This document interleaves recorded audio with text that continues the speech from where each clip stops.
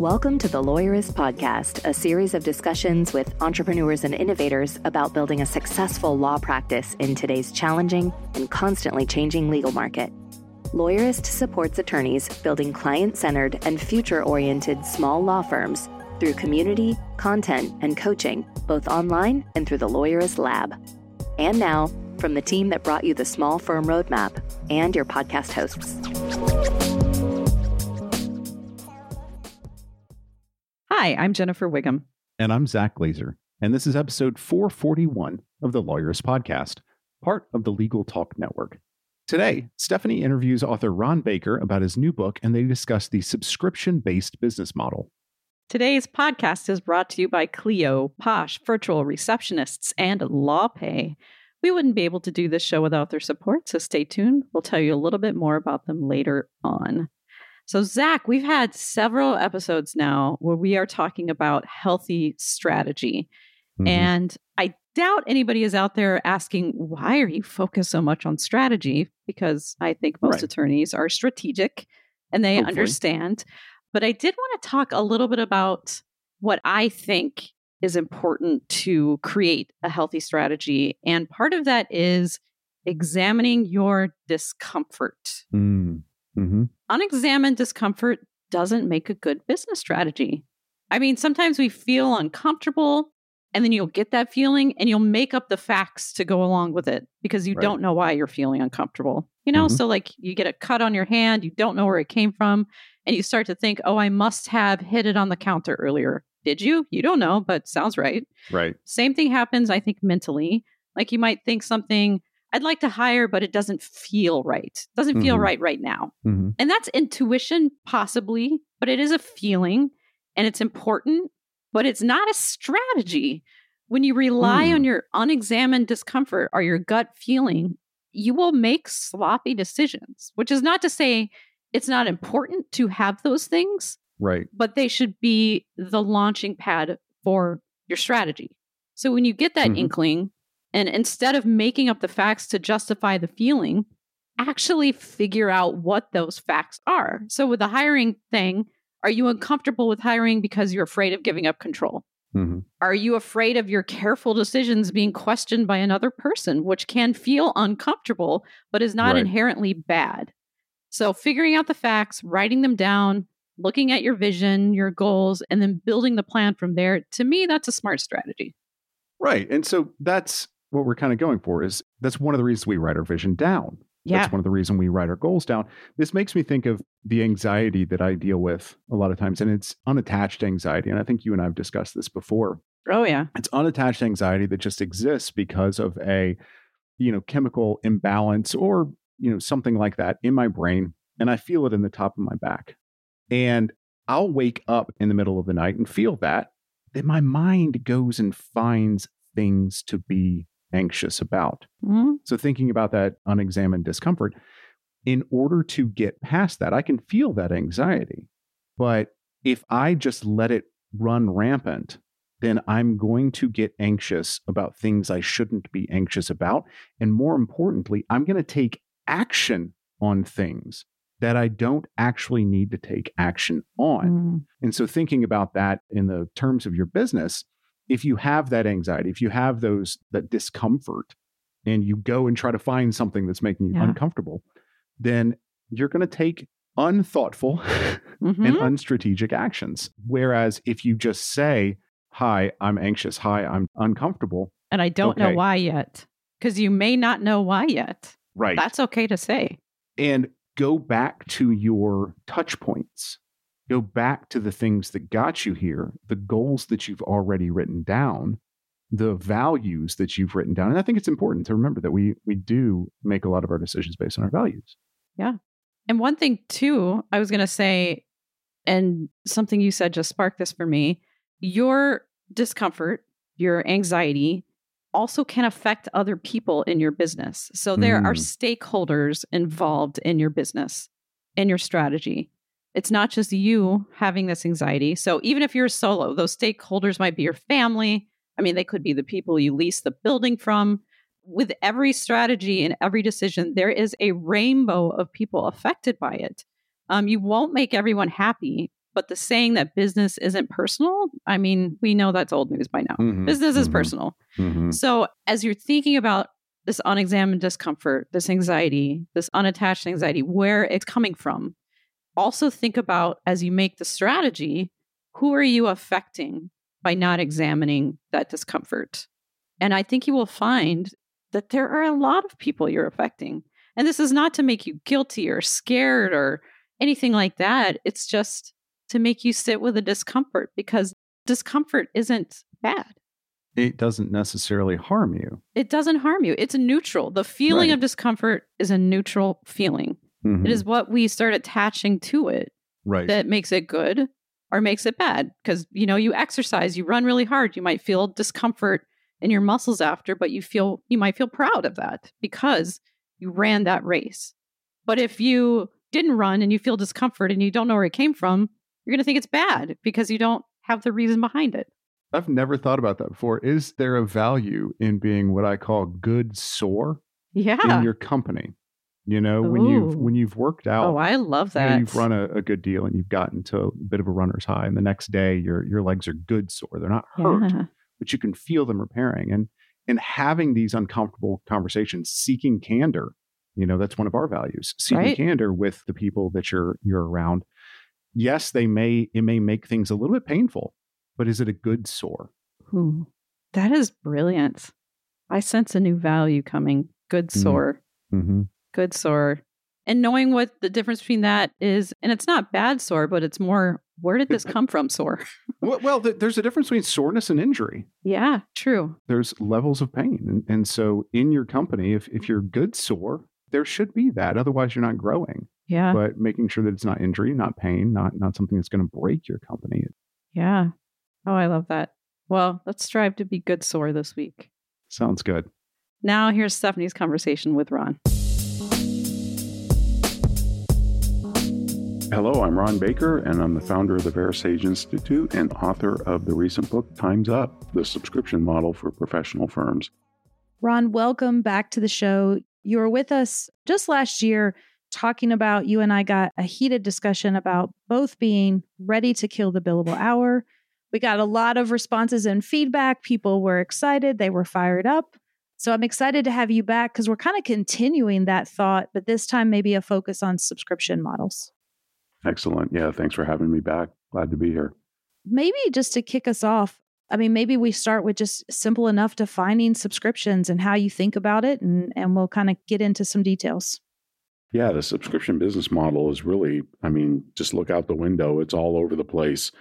I think in 5 years' time, we'll pretty much have the option to subscribe to everything. I can subscribe to a boat. I can subscribe to a home in over 40 countries. I can subscribe to a fleet of Porsches through Porsche Drive. You can subscribe to eyeglasses. The list goes on and on and on. It keeps growing.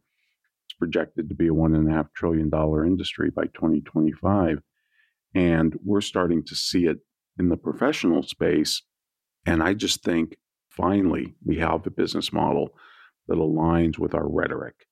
We say we're all about the customer, the relationship. We want to be the trusted advisor, whatever language we may use around that. But then when you look at our business model, we're monetizing transactions. And finally, now we have a model that puts the relationship at the center. So rather than pricing transactions, rather than being on this fee-for-service treadmill, we can move to a relationship model that gives us predictable revenue, that lets us predict our work a little bit better, and lets us take care of our customers, which is, if you ask any professional why they enter their profession, they'll say, to help people. You can't help people if you got 1,000 customers. Yeah. That was one of my big takeaways when I read the new book that you just published, Time's Up. To me, what stood out was you have a chance to sell a relationship. And you just mentioned that too. And I think that's a new way for a lot of people, for lawyers, to think about what it is they're selling. Absolutely. In the subscription world or in the business model innovation world, this is called the revenue model question. And that doesn't mean the pricing question. The pricing question is, how much do you want your customers to pay? Or what do you think they'll pay? But the revenue model question is, what do you want your customers to pay you for? And I really, as a professional, don't want that to be services, because services are just things that we do to our customers, not for them, right? It's kind of like our doctors today are paid on a fee-for-service basis, which means they have to do something to us in order to get some type of insurance reimbursement or copay, rather than doing something for us, which in a broader context means they're more focused on the presenting problem rather than keeping us healthy. Right. And I think as professionals, we're much more than problem solvers. I know attorneys, accountants, they're great problem solvers, and we always will be, and that will always be part of what we do. However, if that's all we do, then we're simply reverting the customer back to the status quo. We're not advancing them. And professionals are in the privileged position of being able to advance their customers, to transform them, to guide their transformation from where they are to where they want to be. Lawyers can do it from womb to tomb, right? From the day you're born, retirement planning, college planning, to the day you die, and afterwards, estate planning. And that's a privileged position that a lot of other businesses can't do because they're tied to a product or service. And when you guide transformations, customers, the product, the services that you provide are just a means to that end. But the ultimate end is transformations. And so what do I want customers to pay me for? Transformations, not services. I love that. I think everyone should rewind, listen to it 4 times and let that sink in. I suspect, though, there's people listening that are like, okay, I see that for the business lawyer. I see that for the employment lawyer, maybe representing companies where you have that ongoing relationship. Talk to us for the people who are skeptical that are like, but that's not what I do. I mean, someone joked with me earlier today and said, is there a world where a criminal defense lawyer has a subscription model for the person that's their business is committing crimes? So does this actually work for everyone, or is it more suited for some services over our relationships versus others? No, it will not work for everyone. And I get challenged on this all the time. The great question is, how would a funeral home do this? But Stephanie, maybe there is a way. We're just not thinking creatively. I love it. We're in nascent territory here. This is embryonic for professional firms. The only profession so far that has adopted this with any real momentum behind it has been the concierge doctors and the direct primary care doctors. Now, look, this is a growing field. Amazon just spent $3.4 billion buying One Medical, which is the largest direct primary care doctor practice in the United States. By the way, if you're a Prime member, you can subscribe to One Medical, that's your own general physician, for $144 a year. Huh. That's $12 a month, because Amazon's play is, and I love this, I think this is their play. I'm not sure, I'm not privy to internal corporate meetings, but I think their play, and this is fascinating, the doctors are a loss leader. They want to sell all the drugs and medical devices at the back end through the store. I think that's the play here. But anyway, concierge doctors have been around since 1996. So this model is proven. There's tons of empirical evidence behind it, but I do not believe it's for everybody. You have to have recurring value. And criminal lawyers, appellate lawyers, I think are kind of more transactional. It's kind of like a one and done thing. You're probably not going to see it again.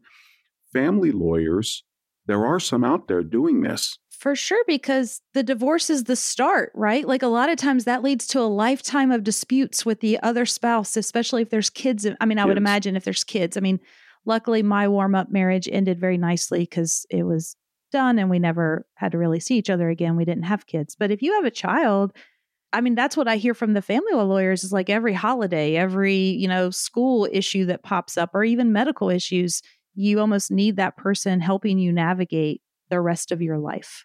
Yeah, plus I can imagine the estate issues too, and the divorce attorney could be like a GP and facilitate that relationship with an estate attorney expert, extended family, kids, do you want to have kids in the future, and all of those issues.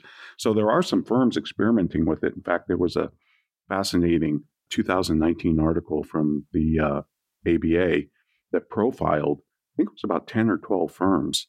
Now, they were small firms, but that's where you always see innovation first, is around, it's always bottom up. It's never top down.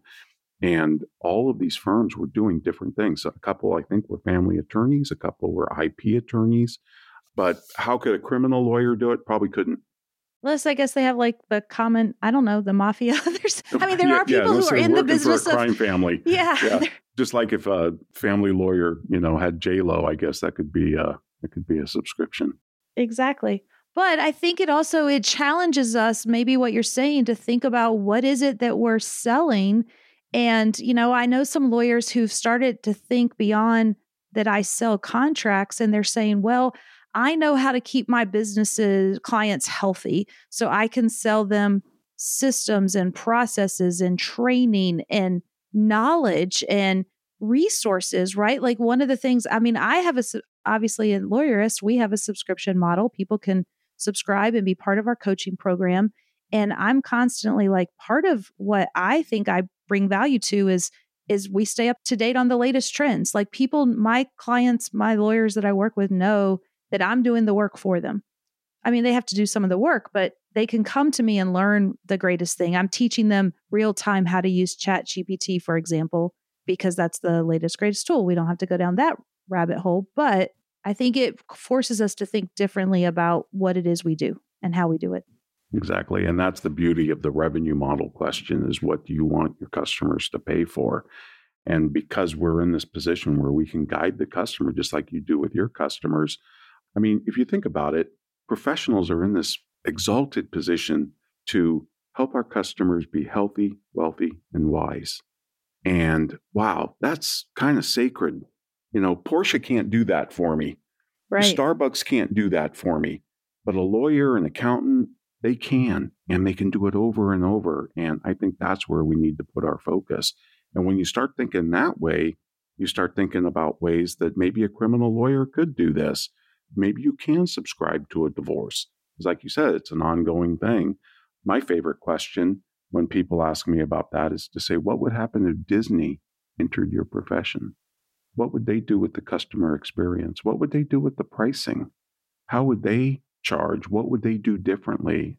I assure you it would be completely different. Yeah, for sure. So if we shift a little bit and hopefully we're getting people on board that this is something they should be thinking about.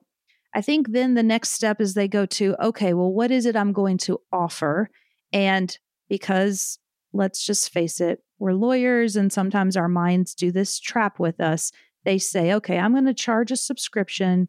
And for that subscription, you pay me X number of dollars a month. You get 10 hours of calls with me a month, right? Like we know that there's a reaction to define the scope sort of in terms of hours. Right. And I suspect you have thoughts about that. I do. That's more of a retainer model. In fact, when concierge doctors first came out, it was the team doctor, by the way, for the Seattle Sonics who started MD Squared, which is today the largest concierge medical practice in the country. I didn't learn about this until 2000.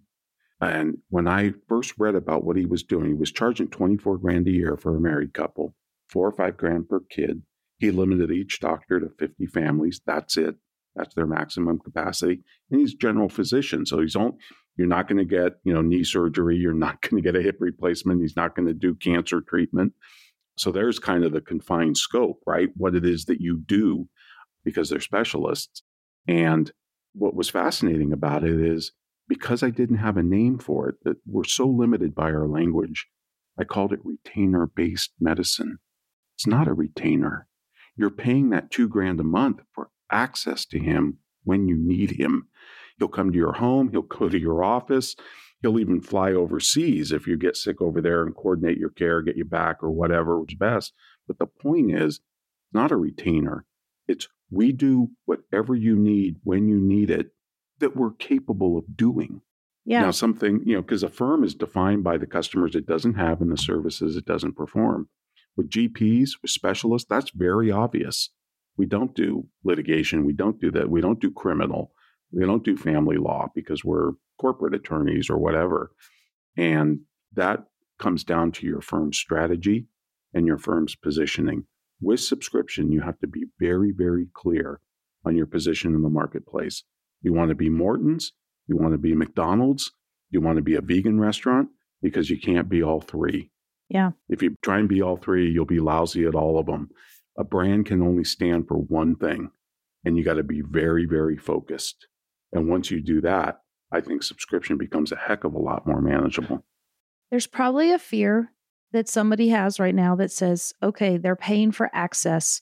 Does that mean I'm going to have that client that calls me all the time? Everyone's always worried about the person who's going to abuse the system. They can't get past that idea. Yep. It's so funny because when I was studying concierge doctors and direct primary care physicians, they had the exact same fear. What about the cyberchondriac, they call them, the person that Googles every disease and then goes into the doctor with all the printout. I think I have this, and that. It doesn't happen. Yeah. It just doesn't happen. These people, they have their own life to lead. They don't want to camp out in their lawyer's office and call you all the time. If they want to talk to you, it's usually because they're trying to do something, or they want to do something, or some emergencies happen and you want to talk to them. That is a groundless fear. However, let's go to the worst case. Somebody is calling you all the time. They're kind of taking advantage of you. Terminate them. Yeah. Terminate. Nobody can abuse you without your consent. Yeah. I love that. Let's take a quick break. We need to hear from our sponsors. When we come back, we'll get into the pricing question that I know everybody's thinking about. The Lawyers Podcast is brought to you by Posh Virtual Receptionists. As an attorney, do you ever wish you could be in two places at once? You could take a call while you're in court, capture a lead during a meeting, or schedule an appointment with a client while you're elbow deep in an important case? Well, that's where Posh comes in. Posh is a team of professional, US-based live virtual receptionists who are available 24/7, 365. They answer and transfer your calls, so you never miss an opportunity. With Posh handling your calls, you can devote more time to billable hours and building your law firm. And the convenient Posh app puts you in total control of when your receptionist steps in. So if you can't answer, Posh can. And if you've got it, Posh is always just a tap away. With Posh, you can save as much as 40% off your current service provider's rates. Even better, Posh is extending a special offer to Lawyerist listeners. Visit posh.com/Lawyerist to learn more and start your free trial of Posh Live Virtual Receptionist services. That's posh.com/Lawyerist. And by Clio. What do solo and small firm lawyers with great client relationships have in common? They use cloud-based legal practice management software to run their law firms. This is just one finding from Clio's latest legal trends report. There's no getting around it. The fact is, when it comes to client expectations, standards are higher than ever before for lawyers. Proof is in the numbers. 88% of lawyers using cloud-based software report good relationships with clients. For firms not in the cloud, barely half can say that. That gap is significant. For more information on how cloud software creates better client relationships, download Clio's Legal Trends Report for free at clio.com/trends. That's Clio, spelled CLIO.com/trends. And by LawPay. Did you know 80% of lawyers struggle to make their firms profitable? If you want to build a thriving practice, you need the right set of tools. LawPay, the #1 legal payments processor, in my case, the leader in legal practice management software, have joined forces to offer law firms a complete software solution. Access everything your firm needs to succeed all in one place. Track time, send invoices, get paid, handle accounting and three-way trust reconciliation, manage client intake, and more without switching between programs. Plus, access dozens of integrations that seamlessly sync with your current software. Over 65,000 lawyers trust LawPay and MyCase to streamline their firm's operations. In fact, users get paid 39% faster and gain 3 billable hours per day on average. So why wait? Learn more and schedule a demo now at lawpay.com/lawyerist. That's lawpay.com/lawyerist. All right, I'm back with Ron. We're talking all things subscriptions, which is such a hot topic right now. We have a lot of lawyers that we're working with that are moving in this direction. So it's a lot of fun for me. It's exciting because I think it's just really cool. And I think it provides a great client service. Once people kind of figure out what they're going to offer, then they always struggle with how do they price it and how do they match, that scope of services with the pricing? Because let's face it, we're lawyers, we're not pricing experts. Right. So how do you help us there? So we've talked about the revenue model question, what do you want your customers to pay for? Now we get into the pricing question and some of the pricing strategies around this. I think what the subscription model insists upon is you go to the market with an uncommon offering. I think this goes back to the question, what would Disney do different? Well, they would plus the offering. So I'm going to give you a real quick example of Porsche Drive. Porsche Drive has a subscription plan, $3,500 a month. And I don't just get one Porsche, I get a fleet of 7, and I can trade out as much as I want. So they'll white glove out an SUV and white glove my convertible away, and I can change it back again tomorrow if I want. They pay for everything except gas and tolls, everything, insurance, maintenance. I don't have to worry about any of that stuff. Oil changes, all gone. And what's really neat about that is people ask me, well, how's that different from buying or leasing a Porsche? Well, it's not tied to a car. I'm now subscribing to Porsche. It's a one-to-one relationship with the company. The car is kind of incidental, or the cars. It's more about the relationship. Plus, now Porsche knows everything about me. Before I buy a car from a dealer, Porsche doesn't really know me. Right. Now they know where I drive. They know what I listen to. They know what restaurants I like, what food I like. I mean, there's going to be ways to monetize that down the road, and I'm sure they will. So once you plus the offering in a subscription model, you enhance it. You go to the market with an uncommon offering. And the uncommon offering here is when a lawyer tells its customer, whatever you need that we can do, you're covered. Don't worry about it. Just like the general physicians do in concierge and direct primary care. Whatever you need that we can do, you're covered. And by the way, what we can do continuously expands. Just like Amazon Prime constantly throws out new benefits like One Medical to their members and new movies or new shows that you binge on or whatever, we have to do that too. So the doctors are adding pharmacy and they're adding, x-ray machines or other ultrasound or whatever to their equipment so they can offer more things under their roof. And even if the patient doesn't use it, it throws a halo over the value proposition. And they know if they needed it, they'd get it instantaneously. And therefore, I think going to the market with this uncommon offering commands uncommon pricing, premium pricing. I think you can get 2, 3, 4 times more than you're currently getting. All right. That's interesting and worth some more thought, I'm sure. Yeah, that freaks people out, by the way, because we're not pricing the services. We're saying to the customer, we're going to guide transformations. So, you might need to do 1 or 2 things a year where you want to move from where you are to some desired future state. So that's a big part of the plus offering too. We're guiding these transformations. And those are incredibly valuable. And then the services that we need to get them there to that new future become incidental. They're not the focus. The focus is in the end state. Because what does it mean to be a professional? A professional is somebody who's paid for producing a result, not performing a series of tasks. And the problem we have with our business model now, whether you're hourly billing or even value pricing to some extent, is we're still being paid for that series of tasks. I want to be paid for the outcome, which is the transformation.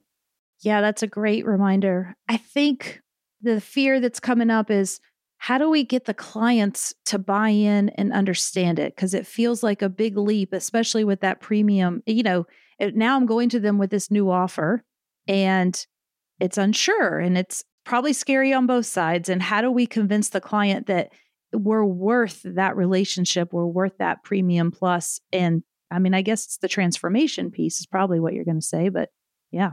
Well, communicating transformations and talking in that language, I think, makes us more valuable right out of the gate. Convincing a brand new customer to work with any professional is always kind of an uphill battle, right? They don't know us. We're what marketers call a credence good, meaning even after we experience it, we have a hard time judging it. Unlike, say, an experience good, you go to a new movie, you walk out, you know what you thought, a new restaurant, a new play, whatever.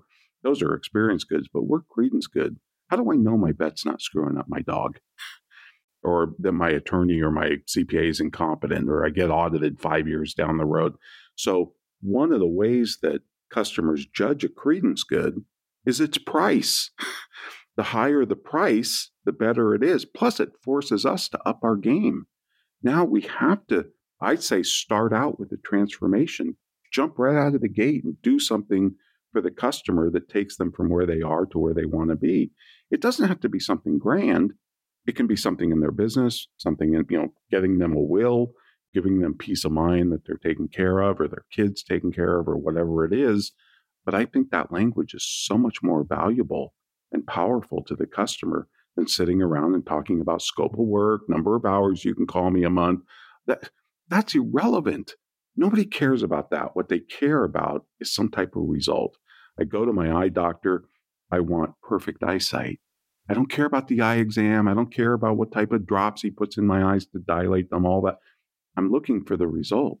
We need to get back to that as professionals because that's our core being, is creating an outcome, not performing a series of tasks. That's for day laborers, not professionals. Yeah. I feel like it was in the book or maybe one of the interviews I watched with you where you said, are you selling the drill, the hole, or the time it takes to make the hole? Right. Yep. And that's an old marketing, crack about people don't buy drills and drill bits. They buy a hole in the wall so they can hang a picture or, a dartboard or do something, right? You're buying an outcome. Right. And I just think we need to get back to that. I think we've lost that because of hourly billing. Everything's turned into a 6-minute or 10-minute chargeable task.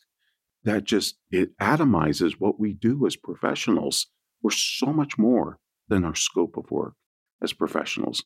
For sure. And I guess even in that silly example, it makes me think what I really want is someone to just take care of my house.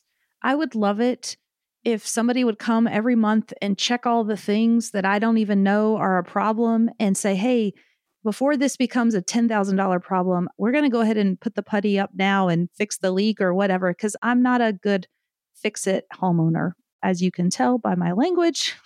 So what I want to buy is just someone else to take care of me and make sure I don't get in big trouble. And I think that's exactly what this subscription does, right? It changes the nature of the relationship between what I'm buying and who, and now I don't know. I'm just rambling now. I don't know if you remember this, but in the book, I talk about this company called Hassle-Free Home Services, and they are a franchise business. So they may or may not be in your area, but if they are, they're like $225 a month, and they come out once a month to your home and they do all those things. In fact, their tagline is, we give you back your weekend, because they take that to-do list off of you and they do the smoke alarms, the lights, they'll fix window screens, or, they even drain a gallon or quart of water out of your hot water heater, which as a homeowner, I didn't even know you needed to do. Yeah. If you go onto their website, they have a whole list of everything they do, fix grout, leaks. It's amazing. But the interesting thing is, then when you want to build a new deck or remodel a bathroom or remodel a kitchen, they say, oh yeah, we can do that. We'll project manage it. We'll line up the contractors in the area. We know, a whole bunch of them that specialize in this. Now, sometimes they wrap that into your subscription payment. Sometimes it's just a one-off separate fee. Either way, it's about half their revenue. But the point is, they're only going to do that project if you subscribe. If you're not a subscriber, they won't do that just for anybody.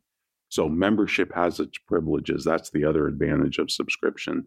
And it's an amazing business because if these guys are in my house once a month, who am I going to hire to build my deck? Of course, I'm going to hire them. I trust them. So if somebody signs up for a subscription and you keep them for 1 year, you have a 90% chance or more of keeping them for life. Yeah. And that's incredibly valuable. Well, and that probably leads into the final topic that we'll cover today, which is, as a business owner, once you make this shift, you have to start thinking about your business differently. And that also means measuring your metrics, and everything you're thinking about on the back end is different. And so maybe you could there's a lot, and we don't have time to get into all of them, but what are some of the kind of key concepts that now we need to be thinking about when it comes to subscription? Yeah, because it is a business model change, just like from going from hourly billing to value pricing is a business model change. This is another business model change, and that means your pricing strategy changes and your revenue model question changes, but also your KPIs change, what you measure internally. And Stephanie, if this doesn't kill off the billable hour and the timesheet, I don't know what will. By the way, I think Chat GPT is also going to kill the timesheet. How do you charge that out by the hour? Right. Good luck with that, right? So the accounting even changes. If you look at the income statement of a professional firm that uses subscription, the starting number is not revenue. It's beginning annual recurring revenue. And then it backs out what we call churn, which is the amount of revenue from customers who canceled. And by the way, you have to make it very easy for them to cancel. And then it categorizes expenses in a certain way so you can calculate various indicators such as cost of customer acquisition. It's called CAC. Right. And it's a big term amongst subscription businesses and venture capitalists who play in this market. And then it adds in the customer revenue that you signed up in the period. So you end an income statement not with bottom line profit. You end with ending annual recurring revenue. So when people come up to me and they say, oh, we do subscription because our customers pay us monthly, that's not subscription. That's a financial arrangement. A true subscription business, I always love to ask them, one, do your customers know they subscribe to you? Which means, do they know they can cancel at any time? If I subscribe to One Medical, Amazon, Hulu, Netflix, Disney Plus, I can cancel anytime. There's a cancel button everywhere. They make it very simple. And the second question I love to ask people who tell me they do subscription is, what was your ending annual recurring revenue on your most recent income statement? They can't answer that. They're not doing subscription. Yeah. No, that makes perfect sense to me. I think, too, just to further this conversation, because this is a message that we've been talking about a lot in our community, is that when you have a true subscription business model and are doing the things you are talking about, your business is now more valuable. And as we see regulations are starting to change in the legal industry and the marketplace for buying and selling law firms we think is going to open up. If you have this, the way that someone's going to come in and price your business just changed for the better. Yes. We interviewed John Warlow on our show, he wrote the book, The Automatic Customer, which is his subscription book, which is wonderful, by the way. Highly recommend it. But he also wrote another book that he's very well known for called Built to Sell. Yep. And John actually helps professional firms sell their businesses. And he's got a database of over 100,000 sales. And he is seeing multiples in the firms that have subscription business of between 5 and 14 times gross revenue. Not one times, the usual. Right. Value pricing firms, I've seen 2, 3 times multiple. I've never seen 5 to 14 because, and he explains this really well. He says, when somebody comes in to buy your business, they're going to look at your revenue and they're going to put it into 2 buckets. One is recurring revenue, which is the subscription. And because it's got a track record, because you maybe ran 10 years with your average churn rate can be easily computed and all of that. So it can be customer lifetime value can be modeled very easily from that.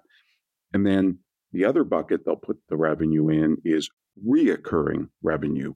Now that's more dodgy. That includes one and done projects. That includes your criminal lawyer, your divorce doing the one-off divorce work. It's kind of like a rash. You don't know if it's going to come back. So it's valued a heck of a lot less than the recurring revenue. And the market's been screaming at businesses for the longest time that we value recurring revenue a lot more. It's more predictable. You're starting on the 50-yard line every day with revenue. And that makes it easier to plan the work. That makes your cash flow easier. Whereas in a transactional type firm, you're starting on the goal line every day. You have to constantly feed the marketing funnel and leads. Exactly. And this makes life so much easier. Plus, it allows you to go deeper with fewer customers. Yes. And be more profitable. I think the point about sales is important too, because you're not always you're still doing sales, but it's just different. You're not always chasing that new customer and having to constantly feed the machine because you have relationships with clients and that's where the exchange happens. You're not chasing customers. You're choosing them with this model. Are they worthy enough to be members? Yeah. Fantastic. This book it's dense. I'm not going to lie to people. There is a ton of information in your new book, Ron. It's Time's Up, the subscription business model for professional firms. I love the focus there because you guys do give so many examples for accountants and law firms which is just super helpful because sometimes when you read business books, you're like, but how would this work for a law firm? Right, and I love that the message here is, yes, absolutely. It works all day long. And we've had some people on the show recently who are doing this in their firm as the proof. Like, yes, it works. It's worth experimenting and trying. And I always tell people, like, just get started. Pick a beta. You don't have to go all in on day one, but you can start for sure. You can experiment with it. Yeah. And I think we're going to see more and more of it. And like we talked about at the start, I think in 5 years' time, we'll be able to subscribe to almost anything. Now, that doesn't mean ownership's going to go away. I don't think ownership will ever go away. But what I do believe is that in 5 years' time, you'll have the option to subscribe, and that's going to impact your business regardless of whether or not you do anything with this model, because there's going to be competitors offering it.